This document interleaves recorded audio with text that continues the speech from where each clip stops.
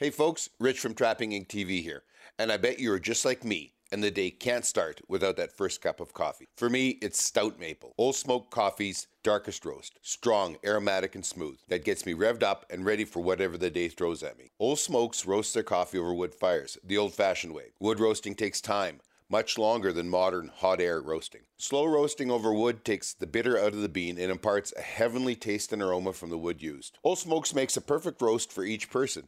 There are 5 roasts from light to extra dark, each roasted over a different wood for a unique flavor. Right now you can order from their online store and use our promo code RICH, that's R-I-C-H, and get a free travel bottle on any purchase of $45 of coffee excluding the Wounded Warriors blend. Just go to oldsmokescoffee.com, that's O-L-E smokescoffee.com, use the promo code RICH.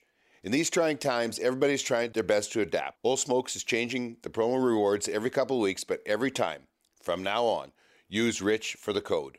RICH will be the only promo code going forward, and what the heck, it's a lot less spelling on that silly phone screen. And now, back to today's show. Welcome to the Scuttlebutt Podcast. Today we have a very special and very pertinent guest. This is Mark Downey, and he is the Chief Executive Officer for Fur Harvesters International, or would that be just Fur Harvesters Auction?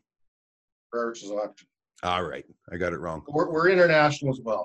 Yeah, I know you are. Internationally. How are you today, Mark? I'm very good, Rich. Welcome. I'm glad to be here. Oh, we're pleased to have you. It's not very often that you get to do something that is so time worthy as what's going on right now.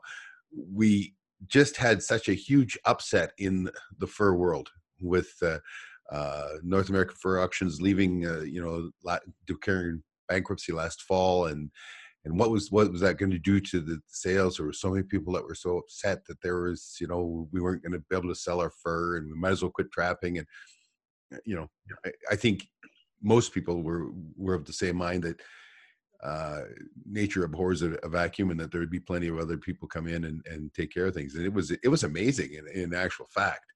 I don't know the rest of the country, but I know in Alberta, all of a sudden we had so many more options. There were so many buyers. There were, and of course, in the end, everybody ships to you for the auction. Well, to answer your question, yeah, it was a lot to take on. But you have to understand, like in the West, Alberta, Saskatchewan, BC was always a stronghold for NAFA. Right. Whereas you go northern Canada, like in the territories of Nunavut, Northwest Territories, and the Yukon, and from basically Ontario East has always been our stronghold. So we seen a big void, like when NAFA went under bankruptcy protection there. We realized we had a real we had to put a game face on when it come to deal with Western Canada. And that's why we took on, getting Mary and taking on the thing in Winnipeg. So our big growth came from Western Canada, right where you are right now. Okay. Let's start out kind of in the beginning. And you start as a trapper? I mean, what's your personal history before you got into international fur trade? I guess if I back it up far enough, I grew up in a small town called Madoc, Ontario, just kind of between Toronto and Ottawa, just north of Belleville, just north of Biquini. My grandfather owned, probably at the time, one of Canada's largest gun stores. He was a collection agent for Ontario Trappers Association. So in those years, they used to seal fur. The game wardens would come in on last receiving days, my grandfather's store, which represented like Tweed District, Bancroft area, and all this furs had to be sealed like with a stamp. And I remember as a little kid in kindergarten, I had the afternoons off, and I always went in the afternoons to my grandfather's store, and they basically looked after me, and I was putting sights on guns at a really young age and stuff like this. And anyway, when the last receiving days came, my job was to go in there and flip beaver pelts so the game wardens could seal them and all this kind of stuff. So, there was the guys that wanted to ship through the OTA left their fur in there, it was sealed, and the game wardens put back in the bag and put in the basement in a big cool storage there. And anybody that didn't want to, it wasn't very many, they took it outside, and there was like the competition was there. There were some private fur buyers. There was a Hudson's Bay company, which later turned into NAFA. But that's how I got my connect with the fur business. And I got to know some pretty pretty big trappers. And as I grew up, my mom got a job when I'd be about grade 5, I guess. She moved to a place called Sunder, just south of North Bay. And I started trapping, and then I bring my fur up to this facility, which at the time was Ontario Trapper Association. I graduated high school. I went to Sir Sanford Fleming, took Fish, Wildlife, and Forestry, graduated that. Worked for the Ministry of Natural Resources for enforcement a few years, but I kept trapping, kept my hand on the pulse. And I guess a year or two after I graduated from Sir Sanford Fleming, I got a call from the management team at this time and offered me a job here, and I've been here ever since. What'd you start at? I started working basically in the drum. Okay, you weren't still flipping beaver. I kind of missed a bit, because what happened is just after high school, I got a job here in the winter for one winter, and I was drumming fur. Then I left, and I went back. I went to college for 3 years. Then when I graduated, I came back. In the summers, I'd work as a park warden for the ministry, and then in the winters, I'd work here. I did that for probably 4 years. I didn't want to give up my ministry job, and then I guess the pension and the retirement and all that. Yeah. So then I was offered a full-time job, and it's I've been here ever since. So the OT, I'm sorry. Go ahead. I was here when in 1991, January 4th, the Toronto Dominion Bank put the OTA in receivership, and myself and a group of others formed a steering committee. We had a meeting at City Hall in North Bay. And of course, like the business was a huge loss to the city, because North Bay was the OTA, North Bay Fur Sales, was one of the leading companies. And anyway, the mayor held a meeting. Our MP was there too. They kind of joint chaired it. And out of that came a steering committee of eight trappers, myself and 7 other guys. And 3 weeks later, we incorporated this company, and Fur Harvesters Auction. We got the incorporation papers 3 months to the day of the bank putting us under. So, and the rest is history. We've been going strong ever since. Oh, let's dig that up just a little bit. I had never realized that. So the OTA started. OTA was founded in 1947 by a group of trappers from Northern Ontario, because they wanted to. They were, in those days, there wasn't any auctions. It was like you bring your fur in, the fur buyer or the Hudson's Bay at the time, and they'd offer you a price. You didn't like it, well, take it home and eat it. Right. As that was so they wanted some competition, so they formed what was called the Ontario Trapper Association. It was just a group of guys. One guy was actually Ralph Weiss, who was an old friend of mine. He actually received the Order of Canada as a trapper. Wow. And he's long since died, but he was one of the original presidents that formed this place. So the last big drop in the market was throughout the late 80s, 88, 89, 90. And then January 4th, 1991 is when the Toronto Dominion Bank came in and put us in receivership. March 4th, we got the incorporation papers for Fur Harvesters Auction, and we started all over again under a new name. Okay. Same building, same everything, except just got a new name. It's owned by the trappers. And what we did is we set up 50-50 ownership between 50% native, 50% non-native. We got a board of directors of 10, 5 native, 5 non-native. Chairmanship splits between the two parties every second year. There'll be a native for 2 years, a non-native for 2 years, chairing the board. No kidding. This is what I love about doing this, is I learn all this stuff that I had no clue about. Well, that's the history, but up until then, till now, a lot of water's gone under the bridge. I took over as what happened in 91. We hired a guy named Fred Glover, great guy, passed away a few years ago, but he was a big mentor of mine and a great auctioneer, good fur man. But we hired him away from Seattle Fur Exchange, American legend in Seattle at the time, to come and run our place. He ran the operation as CEO from 91 till 2000. And, we had some health complications, around that time. And I took over in 2001. But it was like my introduction was, I think I was sitting at the chairs, the chief's desk for like 3 days when the planes crashed into the towers in New York. So that was kind of started with that. Then 2 years later was SARS, the SARS epidemic. We had to have the auction we held an auction, and we took over the cruise ship terminal in Vancouver. We had an auction there because people couldn't come to, like, Toronto was a hot spot.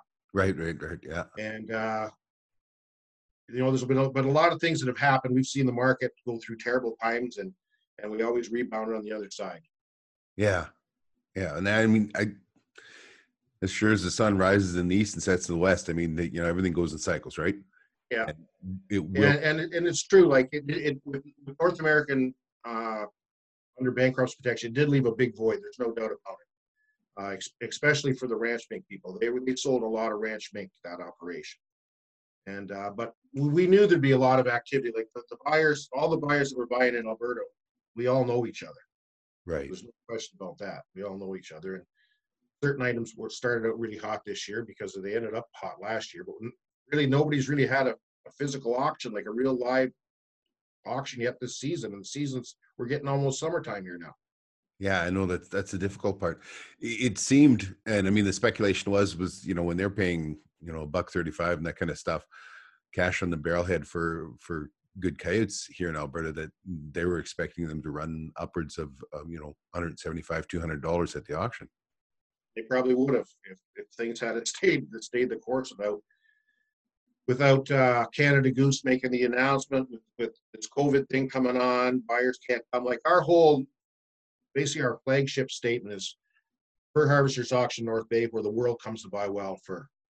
Well, the world can't come to North Bay to buy wild fur when the world's shut down. So it's like, you do your best, but an online auction, if we have no problem selling commercial goods at a set price, because first of all, they kind of know the grade. But when it comes to fancy stuff like fancy coyotes, the Italians want to see it, put their hands on it, and appraise it.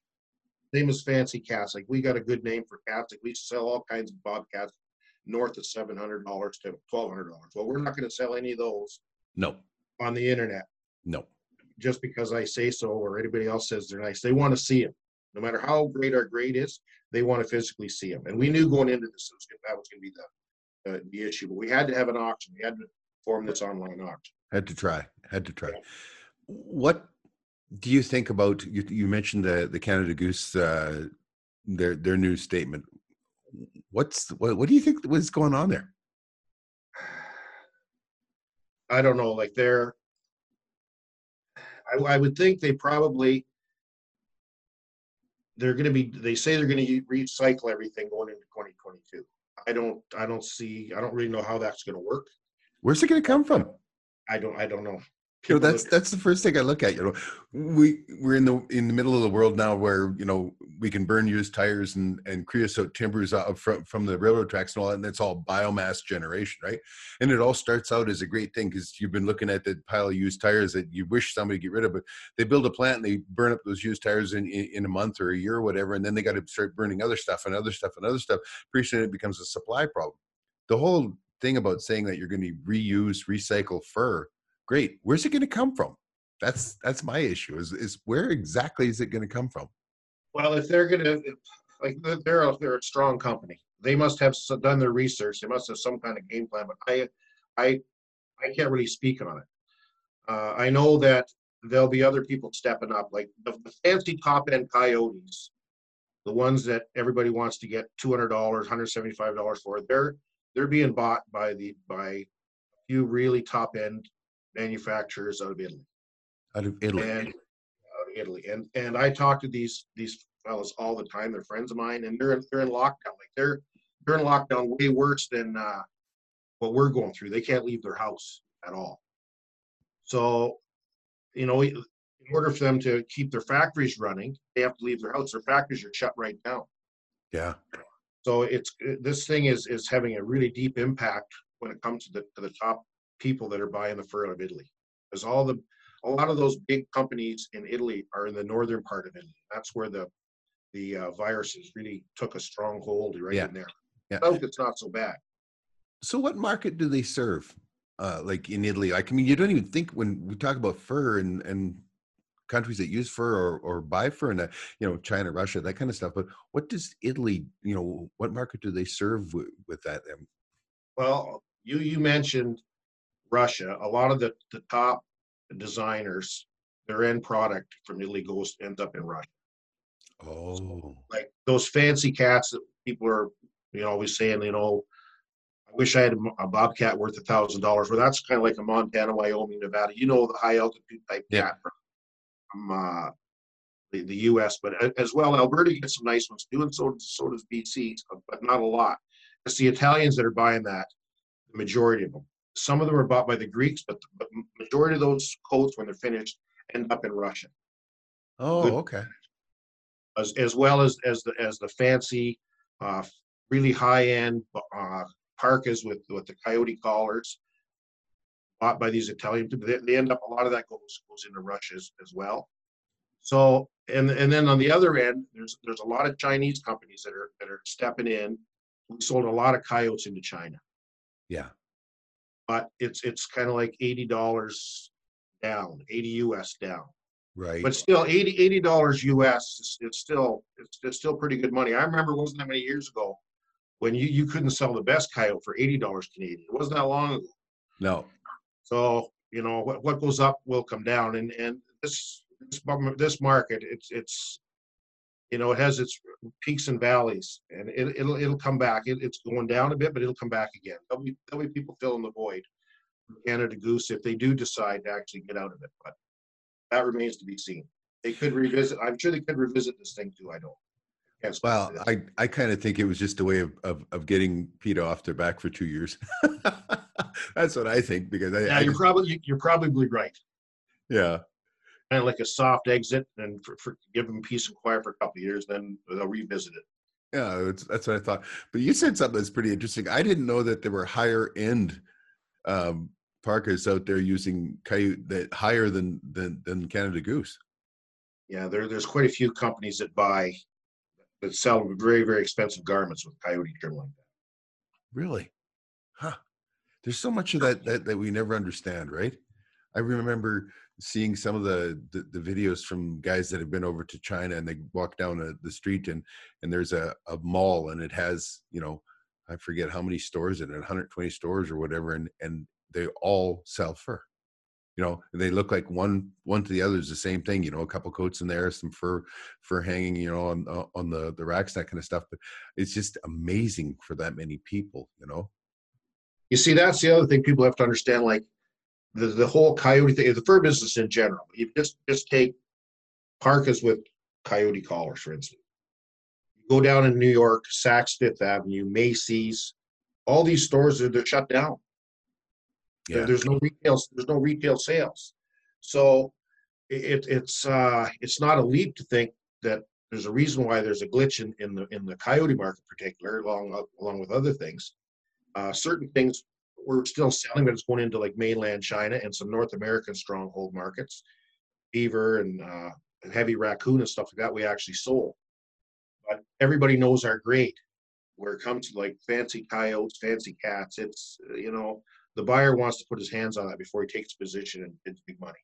Well, and not only that, but at this point, your reputation is the only reason that you sell anything when you're doing it online, and your reputation as being, fair and honest graders, like that sort of thing.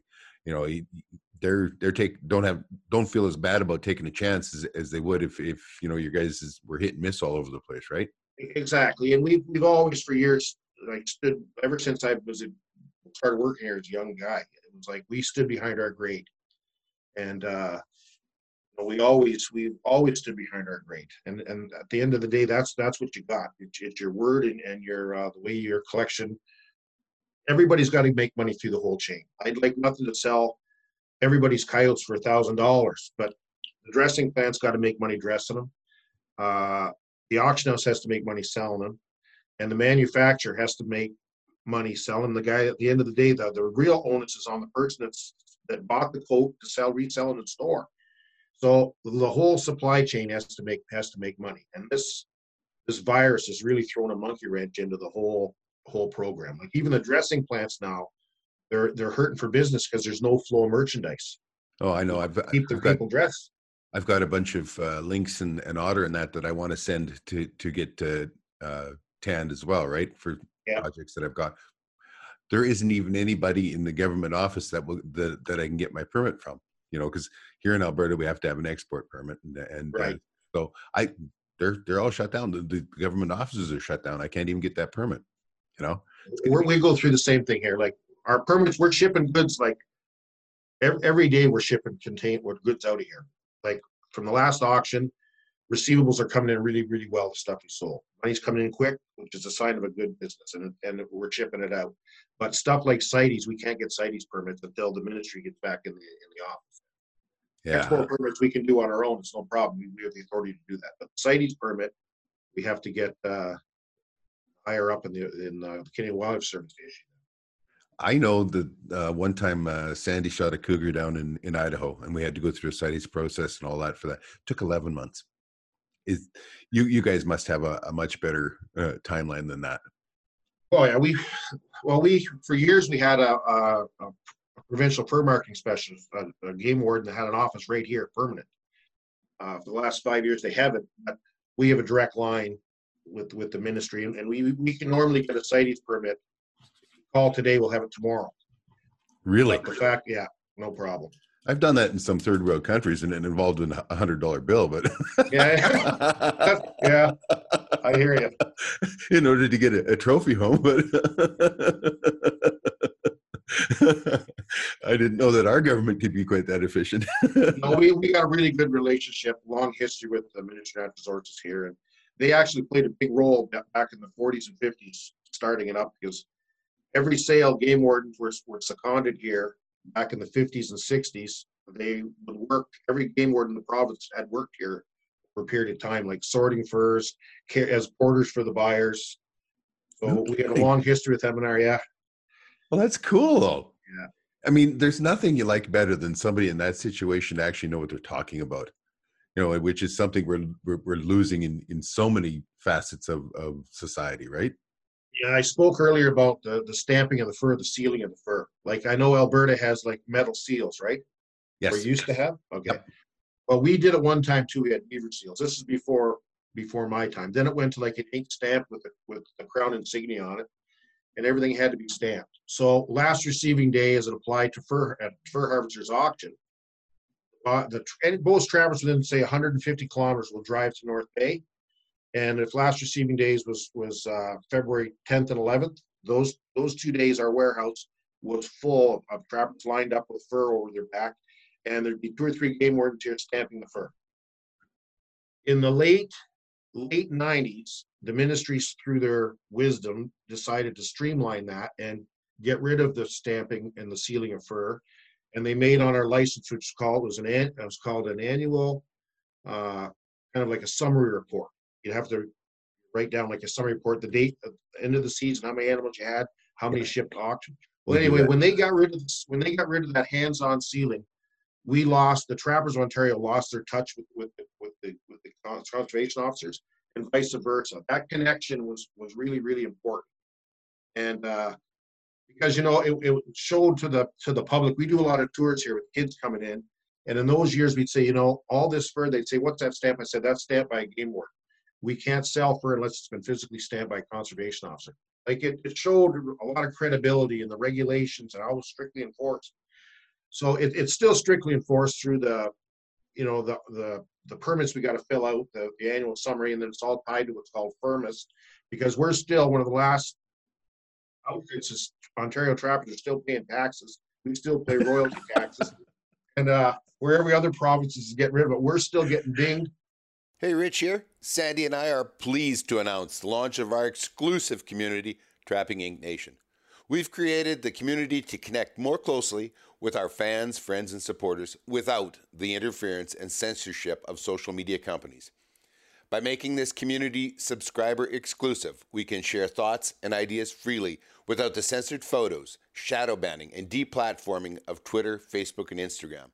Trolls will be a thing of the past, as not one will spend a nickel to protest on a paid site. Here you're going to get to see the new Trapping Inc. videos months ahead of YouTube and Amazon Prime availability. New podcasts will premiere here for a week as well, and we are going to be sharing articles on trapping and guns and shooting, as well as our new TV series, Married to the Hunt. The forum is here for everyone to post on and interact. You can message us directly. Post and interact with all the other subscribers. We ask that you be respectful and helpful. This whole venture is about taking the Trapping Inc. TV community to the next level, of building a community of shared interest and interacting with you, our fans. Who knows where we can go from here? To sign up, just go to locals.com. and sign up for a free account, then search for Trapping Inc. and subscribe. $3 per month is the minimum fee we can charge, and that is where we have set it. That's simple. Just go to locals.com, open a free account, and then subscribe to Trapping Inc. Help us spread the truth about our way of life and the responsible and ethical management of the wild resources. And now back to today's show. To get back to what you said, though, about the loss that was involved when the Fish and Wildlife officers were no longer there stamping in that, the connection you lost. And whoever did it, probably it started out as a, like a cost-cutting thing, right? Because 100%. There'd have been a Saturday or Sunday sometime when they had to be there and they'd get paid overtime, that kind of stuff.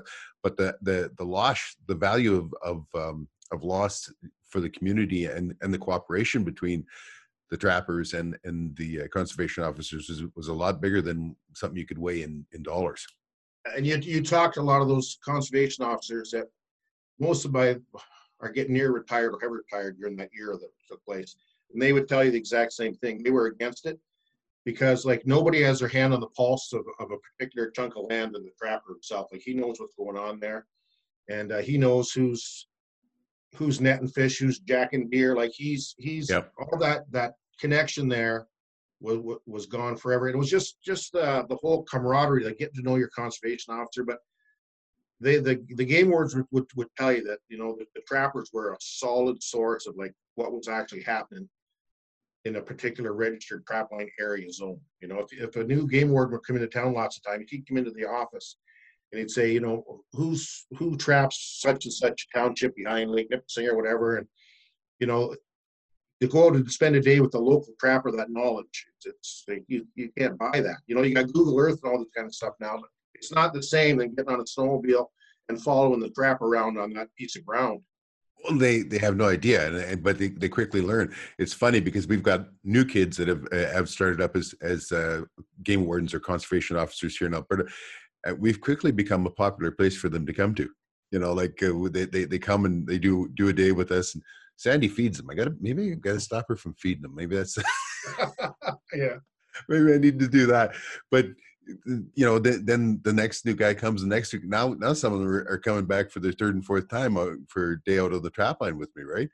I think for one thing, anything that we can do to show people what trapping actually is. I mean, that's part of what we do with the TV show and the podcast and all that, is just to show what trapping actually is and the connection that's made there. I think that opens a lot more doors than it closes, I would say honestly, like a big pat in the back for you and your wife. Like what you've done with your show in the last few years, it's probably been the largest positive impact to our trade that's happened in a long time, because it's done real professionally, and it's like it's the real deal. Anybody that's a trapper knows that you're the real deal.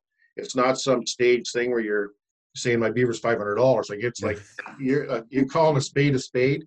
And it puts a reality to the whole thing, the whole family aspect. Anybody that's not a trapper that just hates the idea of it, you're not going to change their mind. But the large percentage of the population that doesn't know what we do, they don't have an understanding.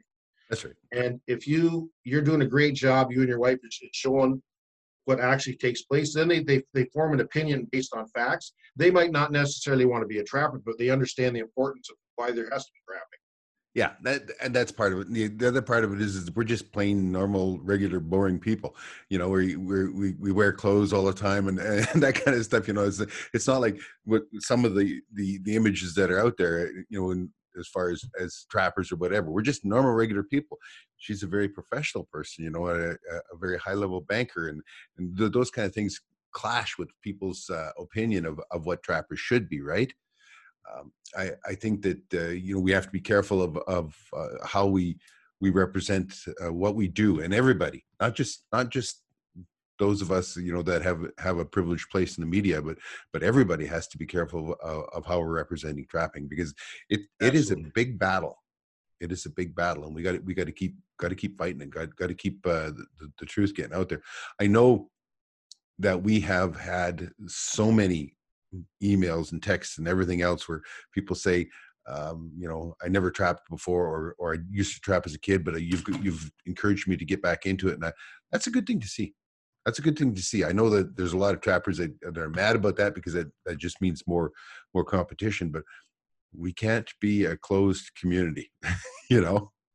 No, recruitment is a big part of the problem we're facing. Like we need recruitment with young trappers. You know, Yep. I've been a provincial trapper instructor for 25 years, and I don't do courts like I used to, but I always try and do 2 a year. I haven't done one for a few years now, but it's really important, because without recruitment, like there's no future for our business. Oh, exactly. And we need to have that future. You know that I don't know if you know this number. You probably do know better than I do, but on average, Alberta sells 40,000 coyotes a year. You know, on average, that's what we ship out of here. The year that the trappers don't do that for free, it's going to cost hundreds of millions of dollars to take care of that problem. You know, that's just part of the reality of it all, right? And the same thing can be say, I can tell you, like Ontario annually harvested north of 100,000 beavers a year. Yeah. Take that away, like you start looking at, you know, road damage, crop flooding, highways out, train issues, like it, for the taxpayer, it's huge. Absolutely. Around here, like the oil companies all just look at you, and if they got a single beaver in a beaver dam, you know, that's damming a culvert on the road, that's $1,000 beaver, because that's what it costs just for one day to clean that culvert. You know, by the time they load up the excavator, ship it out there, and push a log through and come back and all that, that's $1,000. And by the time they get back out there the next morning, the beaver will have it plugged again. You know what I mean? Yeah, for sure. So, I mean, it's an important thing. You talked about the different jobs that you've done there. You were not an auctioneer when you started. No, I didn't start out. I started, like I say, I started out my first winter here part time was just drumming fur. Then, you know, when that was done, I like stuff muskrats in bags, or count muskrats, or count raccoon, or size beaver. So I did that, like I say, for three or four winters once I came back from Sir Sanford Fleming, or went to college. And then probably my fourth year, I started grading, learned to grade beaver, and also always working on the auction stand though. At the time, here when I started, there was a fella originally from, he worked for Dominion Sudak. His name was Alec Chief. And they hired him in, I think it was 62 or 63, right around the year I was born. They hired him away from the Warner family, who owned Dominion Sudak in Winnipeg. And that's when the Trappers Ontario started, the Ontario Trappers Association. They hired Alec Chief to come and set it up as the boss.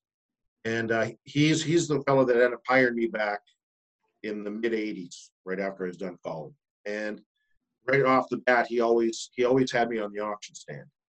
And I was one of the younger ones. I wasn't an auctioneer, but you know, there's the auctioneer in the middle, and then there's spotter on the left and the right. Yeah. So it's very difficult.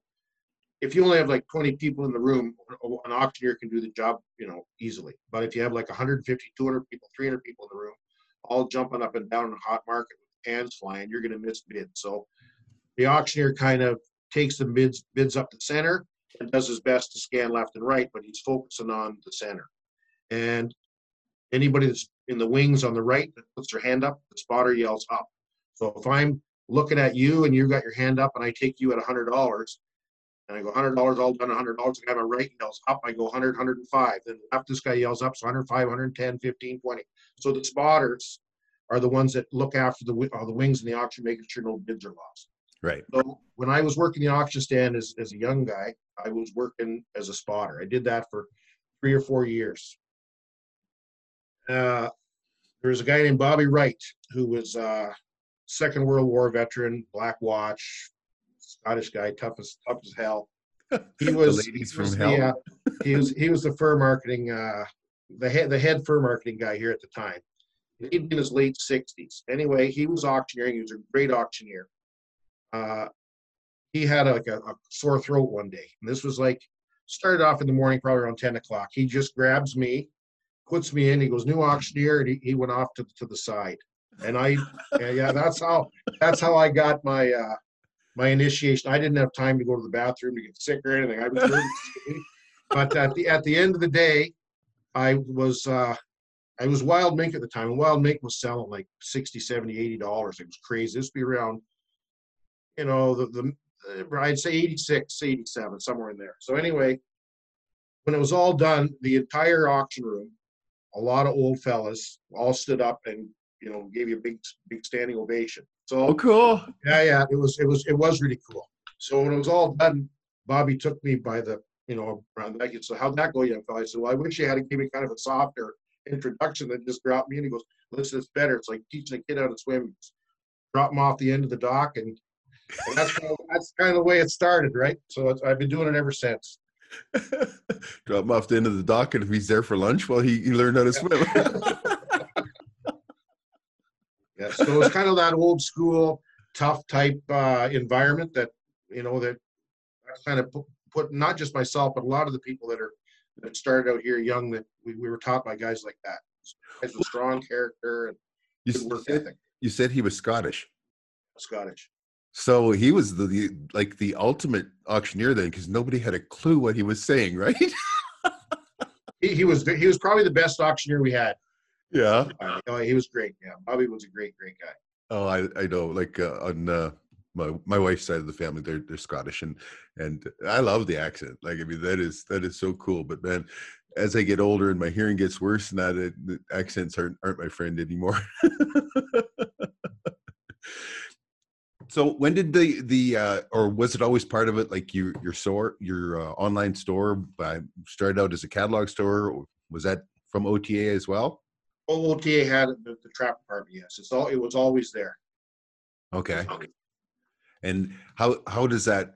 Is it going good for you now, or is it like shipping killing you like everybody else? No, the business hasn't dropped off at all. Like the store manager, we laid him off for like 2 weeks, and we just had the mess. Anyway, the call ships kept coming in. We got clearance from we were okay because we formed this online auction. So therefore, under the rules of this coronavirus, we could maintain a staff here as long as it was an online auction to deal with the online auction and answer the phone and take orders and ship goods. So once we got the approval to see where this was all going, we brought Kenny Frederick back, and he's been running it ever since. So what he does, he takes phone orders all day long and online orders. And at the end of the day, he puts them on a couple big skids, puts them open at the end of the loading dock. And there's a buzzer, says ring the buzzer. He opens the door, and the post office picks it up with their truck, and away they go. So when business has been just as regular as always. And there's no reason why trappers can't still be trapping. Like, how much more isolated can you get? And that's why we became trappers. We like our own company. Oh, it's funny because I'm going to be doing a podcast here very shortly with our minister of here it's environment and parks, is Alberta Environment and Parks, but he's our fish and wildlife, our sustainable resources. And it was funny when they announced that they were shutting down a bunch of the bush because it was dry as we're coming out of, as quick as the snow melts, then things can get dry and you can have fire before things green up. And he got a hold of me before the announcement went out. He says, "Oh, we're shutting down the bush for people just squatting that." But he says that doesn't mean that's not you guys, not you trappers. So right on. We've been on a fire ban since March. Yeah, well, they did that here, but at the time it was they had to walk it back. They did it, and then they had to walk it back, and now they're slowly trickling in different counties and management units that are trickling back in and bringing a fire watch on. I understand why. When they first did it, it blanketed the entire province, and I had just literally finished using my skid steer to dig out my fire pit, and I had snowbanks that were 5-6 feet tall all the way around my fire pit. It was like, I had to mock them at that point. You can't let that one go by, right? Yeah. So they walked it back and they discussed it with the people and said, this is how we're going to do it. There were a lot more transparency. When people understand, and the reason why the fire could be so bad because of this virus and all that kind of stuff, they're a lot more forgiving, right? They'll cooperate better, right? Yeah. One of the big things, I just wanted to say about, you're talking about phone orders. what's the majority? Online or like internet or phone? What's the most still? Probably still phone. Still phone, huh? Wow. Yeah, We're working on the, we're definitely ramping up the online thing, but it's still most of the trappers, they like to talk to the guy on the phone, put in the yeah. order. I can imagine, and especially if they know them, well, then nobody gets any work done for about an hour. Yeah. Yeah, you got it. Yeah, for me, once again, whether I'm dealing with folks where there are accents or whatever, I love the internet because then it's easy to understand what I'm saying and what they're saying, and the orders and that. But I was pretty sure that with the trappers, the phone was still a big thing. Let's talk about probably the biggest discussed thing, and that's fur grading. And I would dearly love to come and do some videos with you guys. This is a raccoon, this is a good one, this is a bad one. What are we looking for? Because there's probably more rumors and innuendo out there than there is about Area 51. You know what I mean? Or it's been that way forever. I know. Yeah. How many fur graders do you have? Do they specialize? Like, yeah, they specialize. One guy does. We have a lot of our fur graders. They're like 9-month contracts, and we get them benefits all year round, but they work basically 9 months because there's nothing going on here in the summer. So you'll have they've been coming here for years, and quite a few of them are like their contracts. They build homes in the summer or whatever, right? But come November, they're back here full pin grading fur. So yeah, we have ones that specialize, but our senior people, they're very, very versatile. They can do multi-species, and a couple of them can do all of them.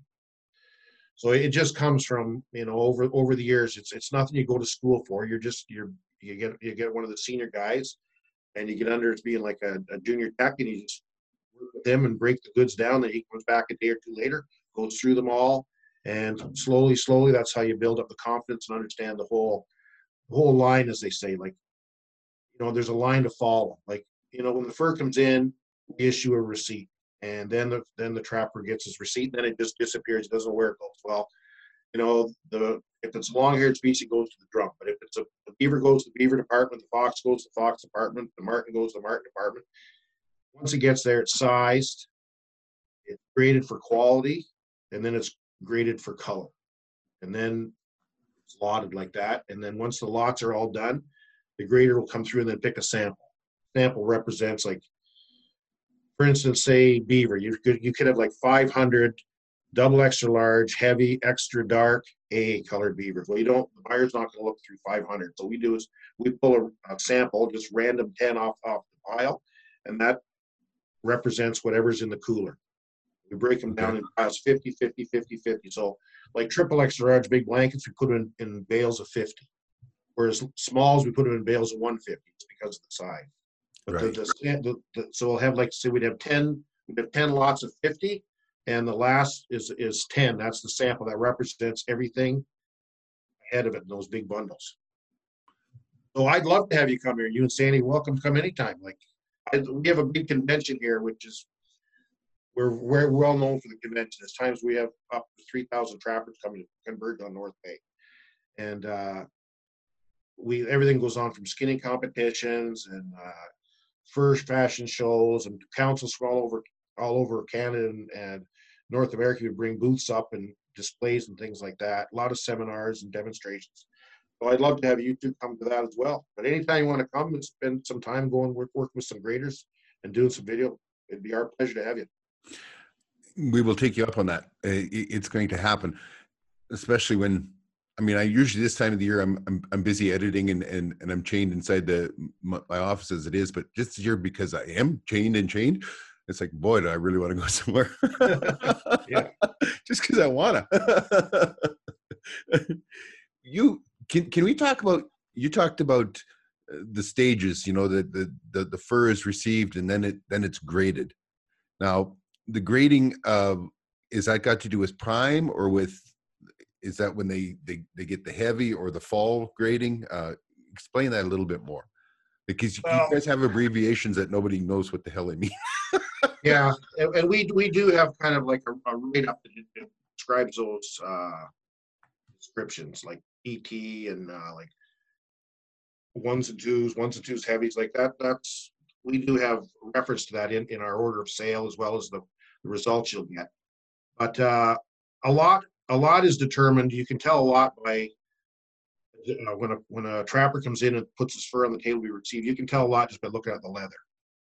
Okay. You know, especially stuff like raccoons, otters, wild mink, beaver. Like, you know, when a guy comes in, all the leather slaty look. You know, like he was either starting right on the day of this the season or the night before. But anyway, you can tell a lot by the color of the leather. Right. And so that's kind of your first indicator.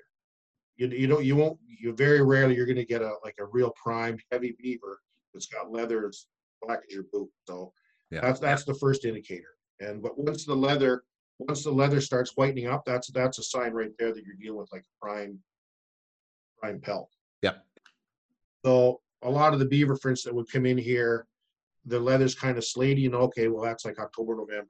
Then it starts to get kind of creamy white. Well, now your majority of these beavers are coming either just as the lake's freezing up or that it's coming from under the guys are trapping under the ice. Those are the beavers that are going to bring the big money. And the same thing can be said for fish or any of your long-haired fur. You flip up the tail and look in the window, and if it's got white leather, that's an indicator that you're dealing with a pretty fine animal. Except unless you're going to get things like mange and ticks and scars and that shoulder mite and stuff like that. You get on coyotes. That you can get that 24/7 around the year. Right.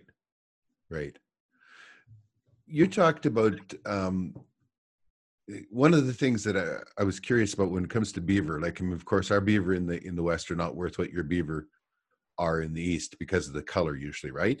Because yeah, but we've been grading a lot of them right in the ours too, like an ordinary color. Because like this last auction, we've always done pretty good on the like in the world of selling beaver here in North Bay, and a lot of the beaver we get from Alberta, we're putting it right in with the ordinary color because they're dyeing them anyway. A lot of them.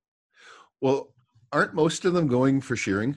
Yeah, exactly. But a lot of them are being dyed, so they pluck the hair, shear it, and then they dye them. They could dye them like green, blue, black. Well, it doesn't really matter what color the garter is because the underfur is going to be dyed black or green or some color.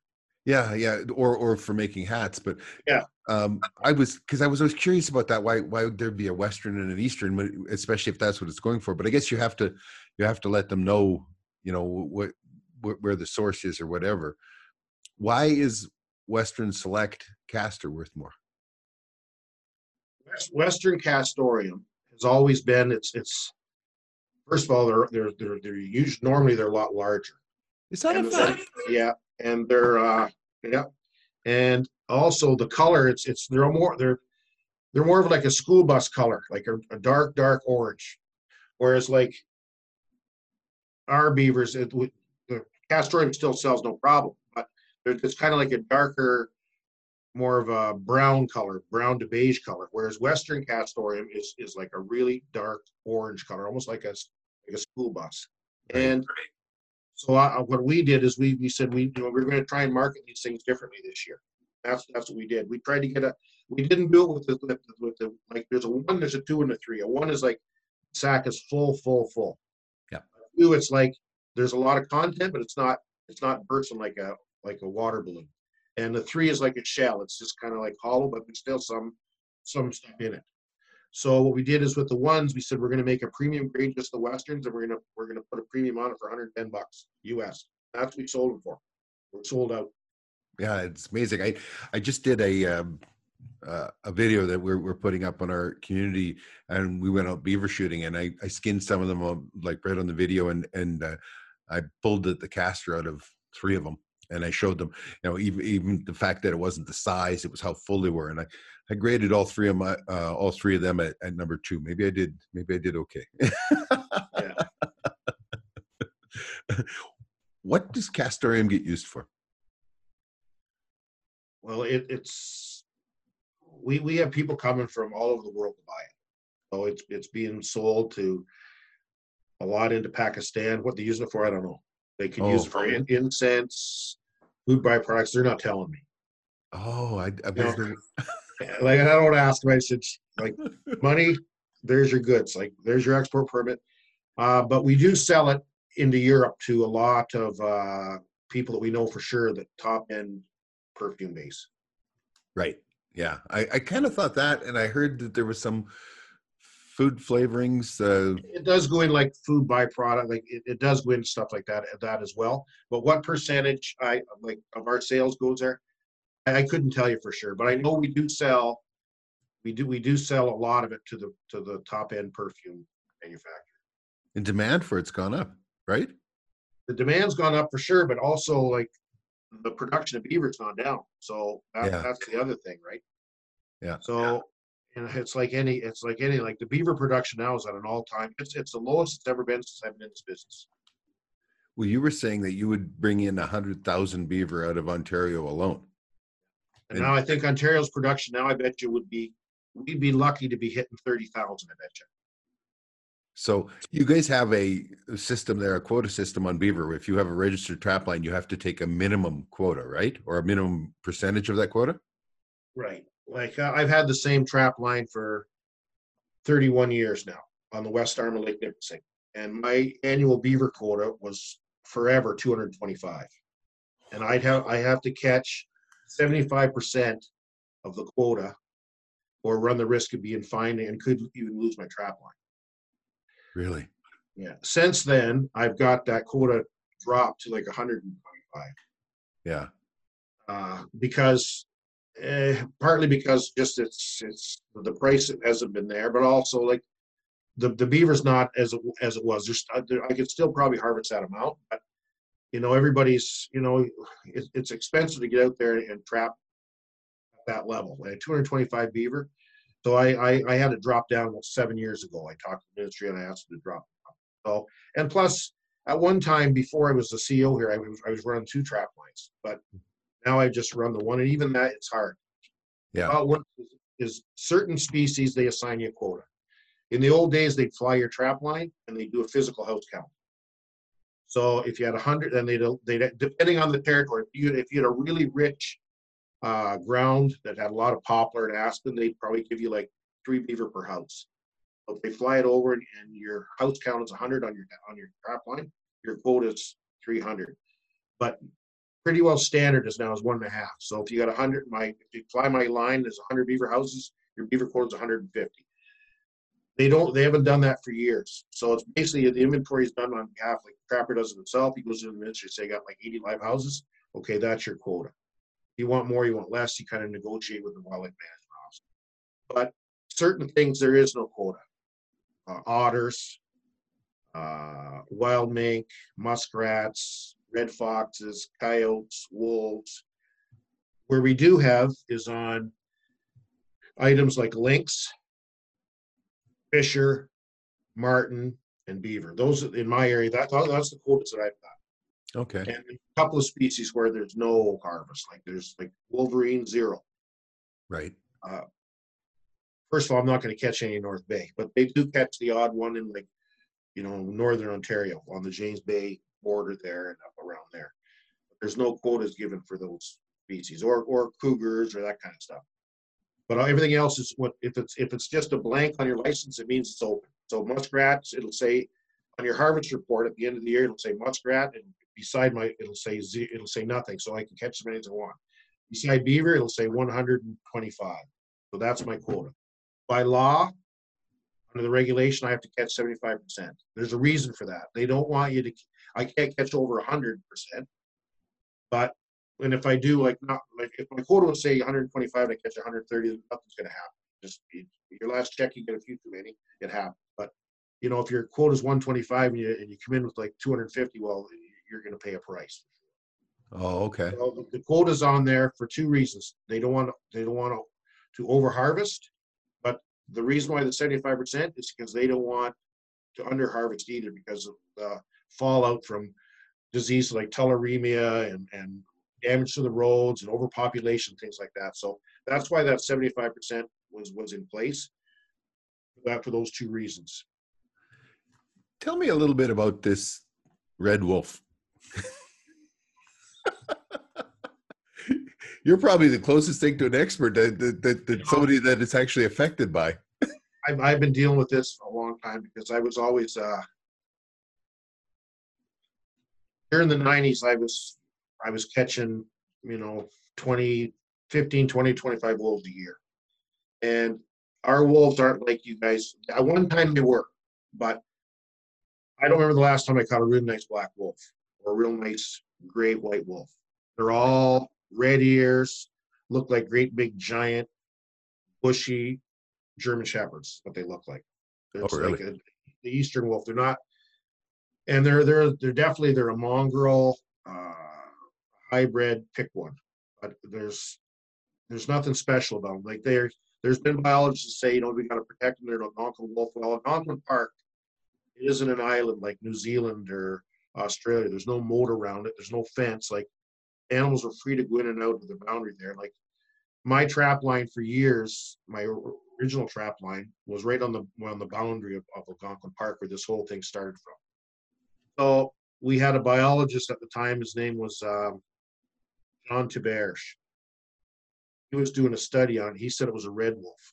Well, it's the same thing we've been catching forever. In Ontario they called it a brush wolf, a tweed wolf, an eastern wolf, but it was just really what it is. It's just a great big giant coyote. Oh, okay. So like we call it an eastern coyote. So if a guy came in here, the brightest biologist in the land would bring in 10 of these, what they call Algonquin wolf, and we would receive them as eastern coyotes. They would be graded with the other 10,000 in the pile, and we'd grade them all in there, and I'd bring any biologist in the Dominion of Canada come and pay him a lot of money to pick out what that guy threw in there because they're all looking the same, all the same animal. So it's basically we're getting them from New Brunswick, Maine, New York. Like it's against a lot of harvest wolves in New York State. But this animal, what we grade as eastern coyote, red wolf, or whatever you want to call it, it's the same animal. It's got many names, but it's identical. It's the same species we get from Michigan, Maine, New Hampshire, New York State. We get lots of them. Same as New Brunswick, Nova Scotia, Quebec, all kinds of them. Ontario, lots of them. The boundary seems to be kind of like the North Highway. Once you hit the boreal forest, the species doesn't do well there. Then you start getting like the nice timber wolves of what we close our eyes and picture as a wolf. Yeah. Okay. This animal doesn't go much past there. You get the odd one, say around Timmins or Cochrane, but then once you get north, over towards Nipigon, Western Ontario, Northwest Ontario, they don't get that type of that animal. The line seems to be like getting over towards like once you get past like Sault Ste. Marie, south of there, that's where it is, and all the way across eastern Canada. That's the animal, and we grade it as an eastern coyote. So they are a product of a coyote and a wolf, without a doubt. There's been a lot of research on it, but the thing is Princeton University did a study on it, and they actually used like tissue from the tongue. We've had ministry biologists in here for years taking hair follicles, and hair follicles, you can get DNA from a hair follicle. Yep. But you don't get the same really strong footprint as you do from actual tissue of the tongue. So Princeton, we sent some tissue. There was a bunch of the tongue tissue, and sent to Princeton. And Princeton's data showed that it was.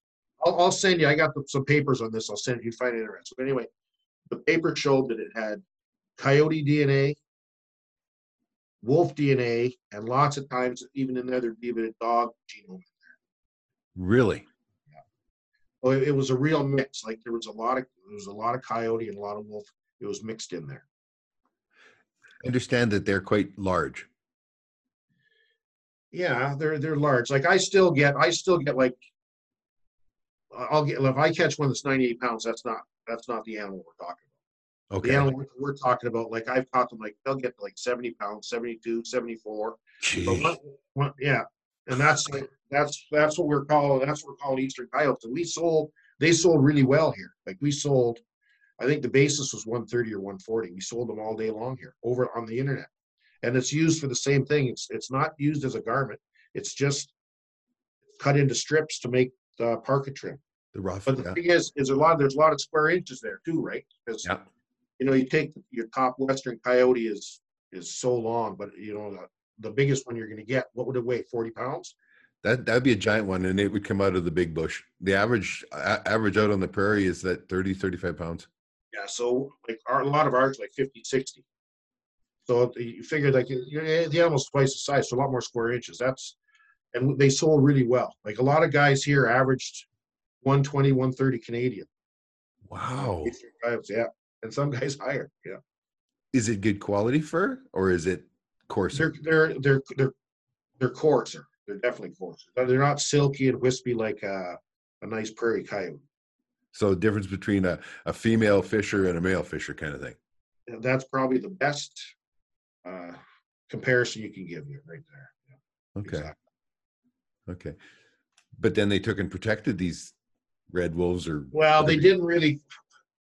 Well, what happened was I had a trap line right on that park boundary, like I told you. Algonquin Park is quite a famous park, but Yep. it's huge.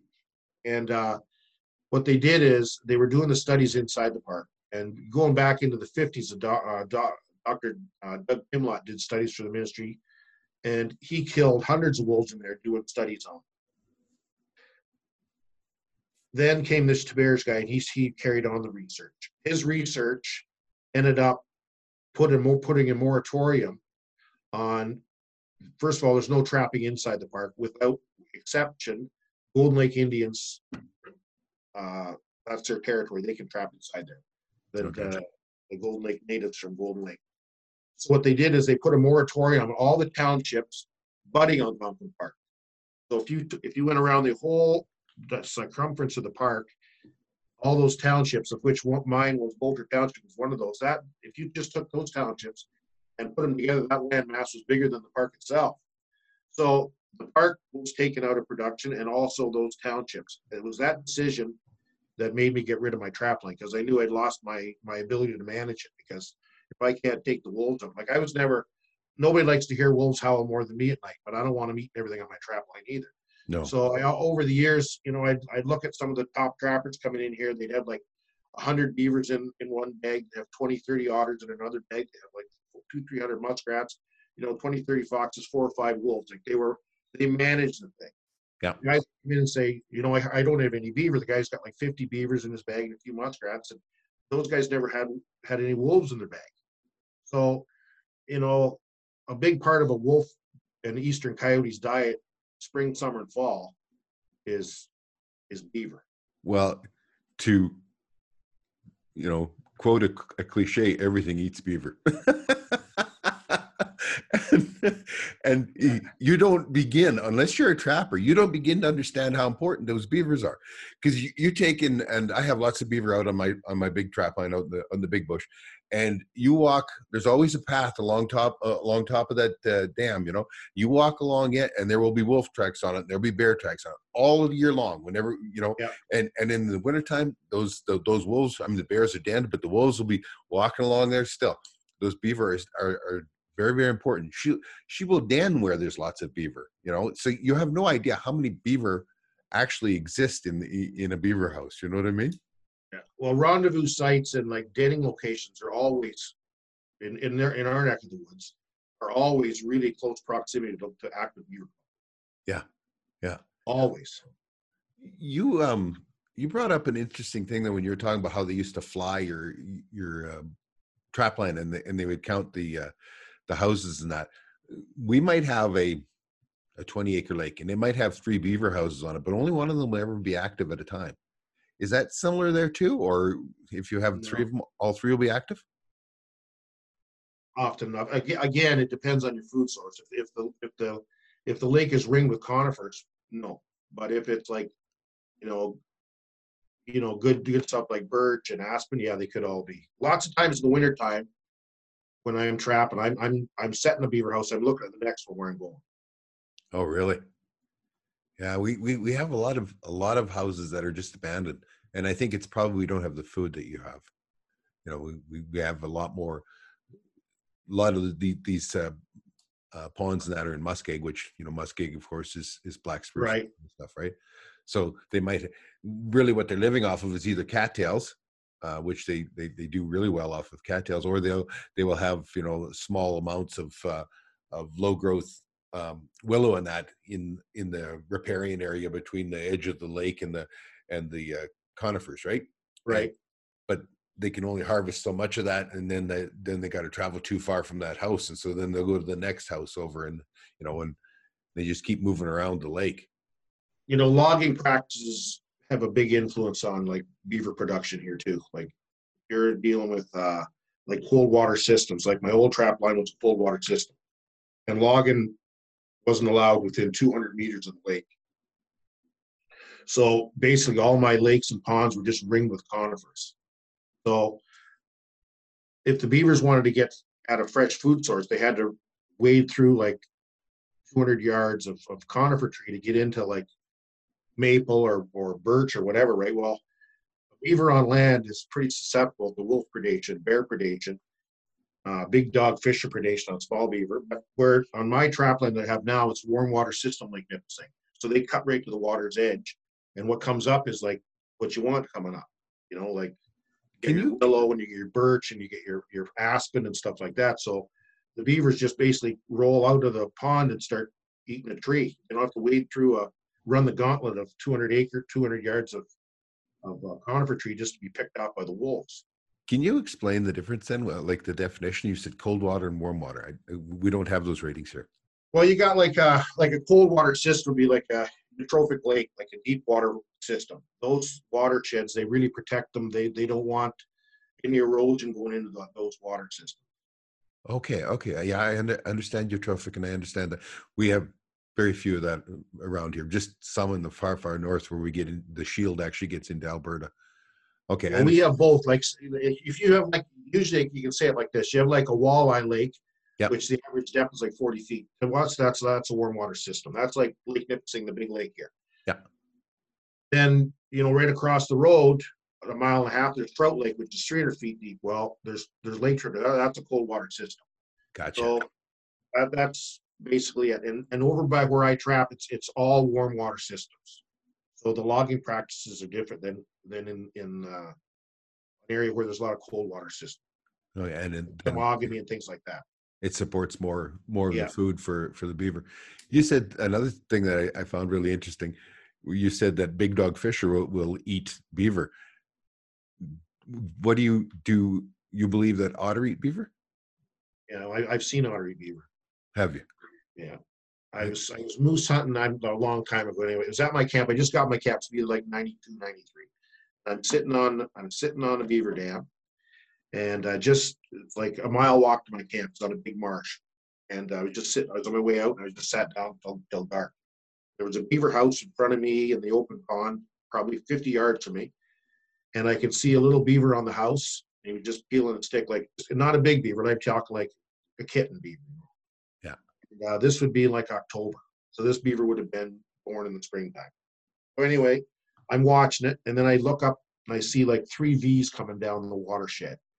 So I lift up my scope and zoom in, and it's like 3 otters coming. Oh, really? Yeah. So they get to within, I don't know, a stone's throw of the house. They all disappear. And one of them pops up in front of the beaver, and the beaver's just sitting there. The other one come up over top of the house and grabbed it and took it under. No kidding. Yeah. It's like you could hear how they get up and they're talking to one another, Yeah. and they all disappeared. It was like, okay, you go and get his attention. I'll come over the back of the house and climb down and slide down and get him. I watched it with my own eyes. Do you trap a lot of otter? Yeah, like when my quota was 225, I was usually getting 25 to 35 otters a year. Okay, so they're caught as an incidental to your No, I target them too. There's no doubt I target them. But in those years, otters were bringing like 150, 160, 170. They're bringing. Yeah. So like in those years, in the late 90s, early into 2000, so I pretty much paid all my expenses with just my otters. Yeah. and everything else was gravy. Did you catch them in blind sets, or did you bait them, or what?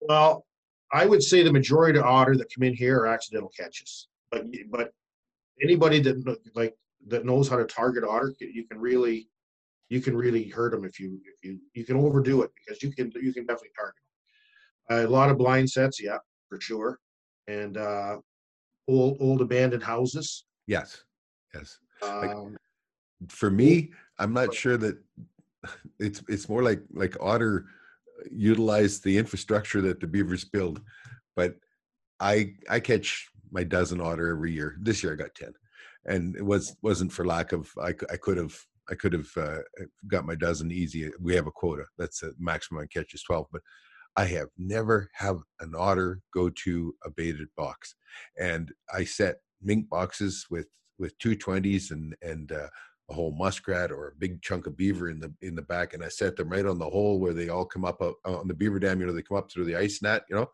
and the otters will go around the box or they'll walk right by it, never pay any attention to it. I'll have a mink there every time mink comes, he's mine.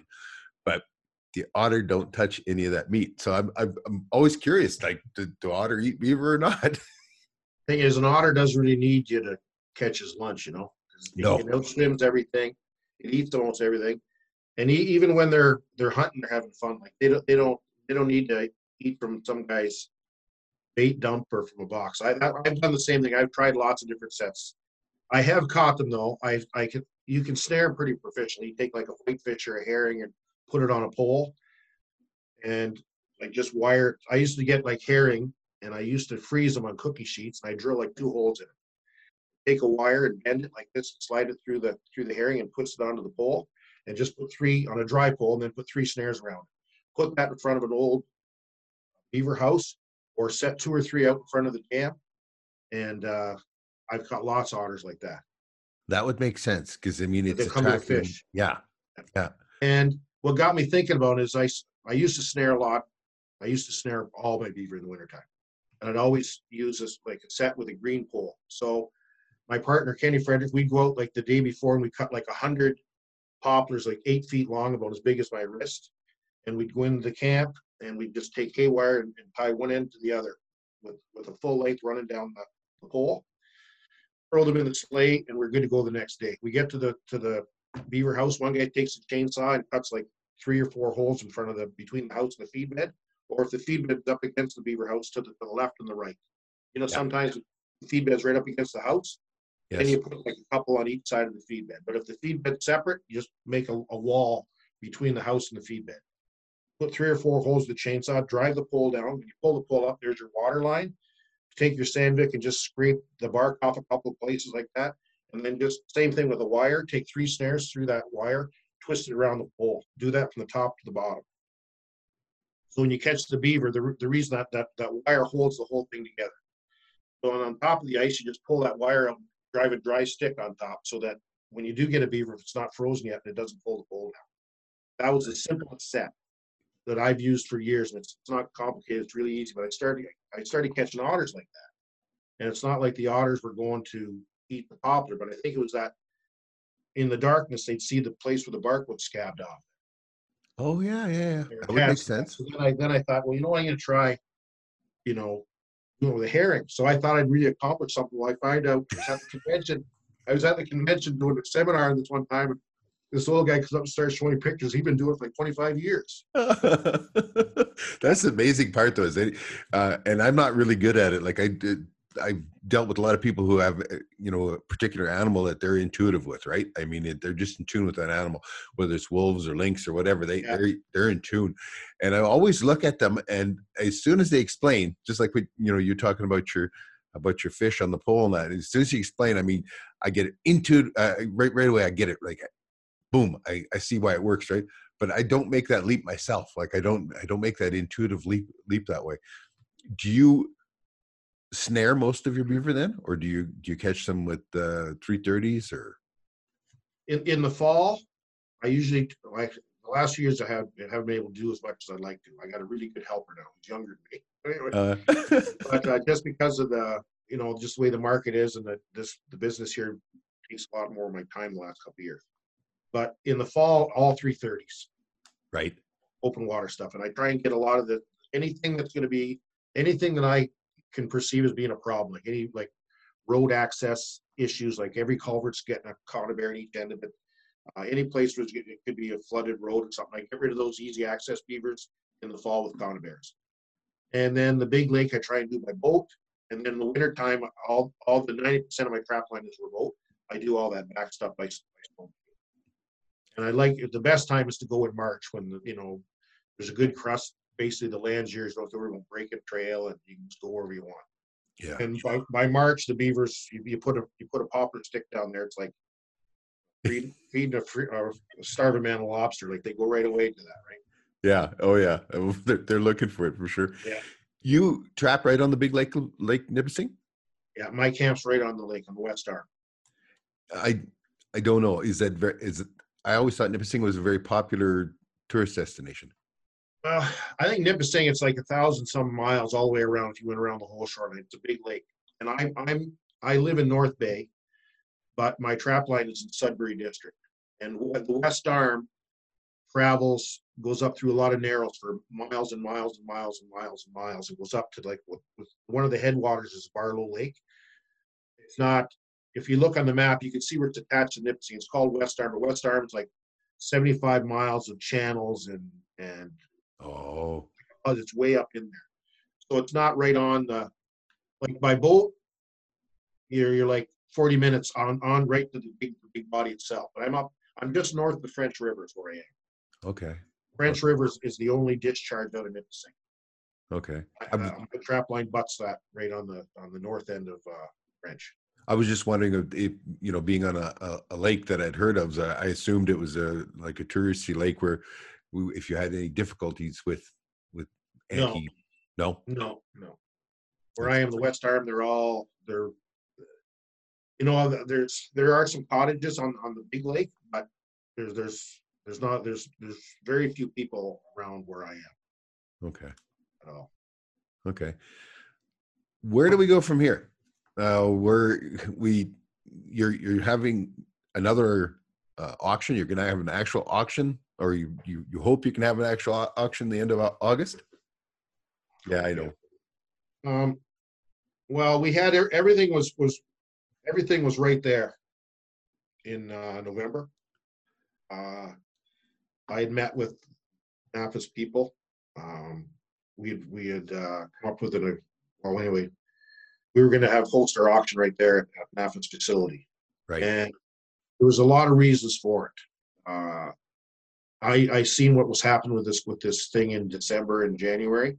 And I thought, we'll stay the course. We're going to have the auction. It's easier to do it there because people can make quick travel arrangements to Toronto. Yeah. Get in and out. There was the issue with some of their inventory, which anything that had been received, we had it, and we just wanted to help the trappers out in general, no matter where you shipped. We thought that would be in the best interest to have it. So it was all set. The deal was made, ready to go. The invitations were out. Buyers were coming. And then the Milan Fur Fair came along. Well, no, China's was locked down. And right around that, when the Milan Fur Fair was happening in February, China started to open up. So we had some confirmations. We had actual confirmations of probably a dozen Chinese that had their tickets were set to come to Toronto. Then after the Milan Fair, we started getting calls and hearing rumors that Italy was in big trouble. Within 2 or 3 days, they were like full on. It's a nightmare happening there. So we knew then that Italy got shut down. And right after that, Spain, all of Europe was in a big mess. Korea. So we're watching like every day. There was another one of our major markets getting picked off and locked out. And then Trudeau pulled the trigger on international travel coming into Canada, which was the right thing to do anyway. But then we knew right then we had to cancel this thing. This all happened like the week before. I know. Our auction was like, so, and we had taken on so much, like we hired who we could from NAFA that was going to be valued where we need to shore up. For instance, like I spoke about Western Ontario, like right away when I heard that they were in bankruptcy protection from Deloitte, right away I contacted Winnipeg, and I flew out there, and 2 days later I had that facility, the Winnipeg facility. And I've always had a lot of respect for Mary. Like she's got her hand on the pulse. She knows crapping just like I do, like you do. She knows the people. She's personable. She's professional. We all love Mary out here. She does a great job. So we got that building. We got Mary, and I basically said, listen, wherever you need there, we got Darcy and the guys that were working there. So we took on all that. We said, okay, well, with the amount of fur we got in this facility right now, we're not going to be able to handle everything else that's coming because clearances haven't been the best from last season. So we got a big operation in Wisconsin, and now we got the one in Winnipeg and North Bay. So we decided that, okay, our plan of action is all the raccoon are going to be graded in Wisconsin. We got Greg Schroeder, who ran Napa's wildfire operation for years and years. He's been working for me now for 15 years. He's a great guy. And a heck of a man with a knife, let me tell you. Oh, yeah. He's a fur fanatic. Oh, yeah. Anyway, Greg looks after everything coming in from the Midwest there, and everything, he tickets and receives everything there. And then I said, okay, all the coons are going to be left there. Any of the raccoons we get here are going to be shipped there. So all the raccoons are being graded by Greg. And all the Western coyotes are going to be done in Winnipeg. That's the way we handle it. Okay. And everything else is done here. So all that was going off without a hitch. And then we find out that air travel's canceled. So it's like, now what? We got all this fur, everything graded, everything ready to go. The samples pulled, everything's getting ready to go to Toronto. So our team, we got a guy named Demetrius Kolios, who's my finance officer here, but he's also in charge of our computer networking and programming. He developed in like 3 days an online auction. Yeah. And another guy that helped him, who's a great asset here, is Howard Noseworthy, our planning and development officer. He worked closely with them, and they developed this thing and put it together in like 3 or 4 days. And I was really skeptical because it's not that I'm old school, but I just know this business. It's like wild fur is like fingerprints. It's not like ranch mink where they're raised in a controlled environment. It's like buying dollar bills. You know, if the grade says, you know, black llama ones, well, they're all black llama ones. Yeah. But wild fur, it's like fingerprints. Like yours are different than mine, and I had a hard time thinking that people were going to buy in a big way without looking at the goods. I was pleasantly surprised. Like on beavers, we did really, really, really well at a price level which was like maize last year, like $60 base US, which is pretty good money considering the way the world is. Muskrats, we sold lots. Eastern coyotes, we sold lots. Heavy Canadian Western coon, we sold lots. But like I said earlier, the fancy items like the fancy Western coyotes, fancy Western cats, sables, we didn't hardly have a bite on that at all. Right. So the stuff that we did sell, the money came in really quick. We've been clearing like crazy. We just have another transport leaving here today with probably 300 bales of beaver on it. So that's the sign that there's definitely demand. Like there's still demand. The people want the goods, but again, stuff that we didn't sell, they want to see it. Yeah. So we've been watching this thing as best as we can, and we know we gotta have an auction. So we plan for. I know the big European auction houses that are left is Finland and Copenhagen. They've scheduled for September. So we took the position as we're going to try and get in August and sell before them, because you mentioned you want to get out of the house. Well, the buyers want to get out of the house. I figure if we go first, then we're going to have a big welcome party here from first. So anyway, we scheduled it. We'll be on show August the 16th through the 19th, and then selling August 20, 21, 22. Excellent. Worst case scenario is that only Canadian brokers can attend. That's the worst case. That's the worst case, but that's still better than last time. We couldn't have anybody attend. Nobody looked at anything. I know. We had some of our staff run around taking pictures of it. You take a picture of a Western coyote, the good one, and the one next to it, you can't tell the difference in the picture. But no, I was amazed that you sold anything. I mean, it was astounding.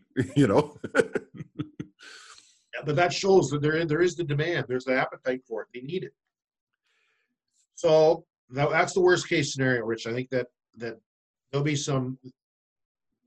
there's a lot of good brokers and merchants that are out of like Montreal, Vancouver, Toronto. They'll be able to come, and it's a big world, but the fur business is real tight, small, and a lot of these people that might still be locked down in Italy, they're going to know the broker that's here in North Bay that came from Montreal. These brokers that can come, they're going to get on the phone and they're going to capitalize on the situation. Like they're going to make a catalog, they're going to come here and look at the goods, and they're going to call all these people in areas where they can't come. That if that's what happens, in certain areas can't come. So sales going to take on a bit of a stronger position as far as we will be able to have people here. Hopefully, if the U.S. come, we'll be able. If it opens up there, it'll be even better. I'm thinking certain place in China will be able to come. Korea, I'm not sure, but nobody knows. It's a moving target. But I'm pretty certain that we'll have some pretty good. We could have like 20 some good brokers from Canada alone here. Okay, and are you just using the catalog you had from the online auction, or are you receiving new goods now? No, we're receiving new goods. Like my team's just doing the check run here now. We did is, and I apologize to everybody, and I put this out in a press release. I said we delayed the prompt date by 2 weeks just because, first of all, the online auction was a completely foreign thing to us. And right after the auction, we started getting calls, guys needing goods. They couldn't register. They weren't comfortable putting their bids on the internet, multitude. So, and we said, okay. So we kept the private treaty thing going for 2 weeks because bottom line is we want to get as many trappers paid as possible with this, make the check worthwhile. So those checks are being mailed right now. The wire transfers went out already, but the mailing will be going out today, tomorrow, the next day. So I told in the mailing, we put in a flyer that the trappers have to monitor our website as jurisdictions open up. Routes are going to become available. So like our truck is running in Saskatchewan, Ian Brigare, Dan Beaver, he's running right now as we speak. Alberta's is going to be doing their run, the Alberta Trappers. Kevin Klein is going to put out notice here in the next little while. New Brunswick is doing theirs, but all as our agents, as the territories and states open up, our agents are going to send us their pickup schedule and we'll put it on the internet. Okay. So we are running routes, and some of them are being run as we speak. So what we're going to do is we'll take whatever is coming in on this next auction. It'll just be added to the collection that's here now. Okay. Give us your address on the internet for people to check on for announcements and all. Furharvesters.com. Furharvesters.com. Okay. What happened with you guys were going to auction the old goods from NAFA? What happened with that? You were going to do a separate auction just to help get the trappers paid, right? Some the stuff that NAFA already had from before, they were doing their own. Oh, what they were? Okay. Yeah. The way we did is we were going to sell our stuff, and as soon as we were finished, their auctioneer would step up and sell. They figured they had about 4 or 5 hours of selling. I think they probably sold some of that private treaties during the last little while, or it's been available. But what happened was there was still goods that were being shipped in there. A lot of trappers didn't know what happened, and some trappers still don't know what happened. Yeah. So they were still shipping. They were still receiving shipments. That stuff came to us, and that was put right in with it was graded right in with our fresh assortment. Okay. Okay. So there was people that shipped there that had beaver, whatever, that we graded it and they got paid. Okay. All right. I know I have some goods that still there, and nothing that I know of has happened with it, but what happens. I mean, it's the way of the world. Sometimes you win, sometimes you lose, right? Yeah. Well, that's it. And I think part of a trapper's life is gamblers. They're gamblers, no doubt about it. Whether you like it or not, gambling on walking on bad ice, or which auction you would figure is going to hit the market the best. Where you're going to sell. So it's everything in life is this way. Well, it's certainly been quite the year, and you guys have struggled. We went from the incredible highs, when that November was looking up. It was looking like it was the auctions were going to set records, and I mean, a lot of it was being carried along by the coyotes, but the rest of the fur buoyed up pretty good for even in the pre-sales to the fur buyers, that kind of stuff, right? Yeah, for sure. We had a lot of interest. We had a lot of buyers confirmed to coming. A lot of new faces.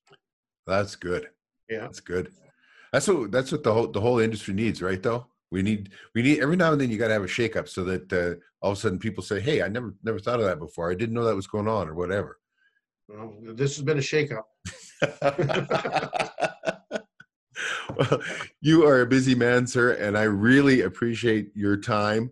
I just got to leave one story here. This is the day I met you, and you probably won't remember it, but you were in a pretty serious discussion with a fellow from the other auction house, and he was trying to convince you that you should no longer take muskrats or squirrels, and because it was so hard to sell them, and you didn't make much on them. And you said, "I don't care if I sell them for a penny." He says, "Just about every kid out there starts trapping with muskrat or a squirrel." And he says, and you said, "I'm not going to take that away from them, the chance to do that." And I learned your name about 2 minutes before that, and I was so impressed with that statement. I got to tell you. And ditto for you and the work you do too. Well, thanks a lot. Thank you, and thank you for taking the time. And I hope everybody enjoyed their time with us today. We're going to do this again. We'll do it in person, okay? We'll come there and see you guys. I'll bring my wife along. She'll keep it going for a long time. Thanks for reaching out and contacting. It's been a great pleasure. All the best to you and your wife. Thank you. Take care, and everybody. Maybe we'll see you down the line.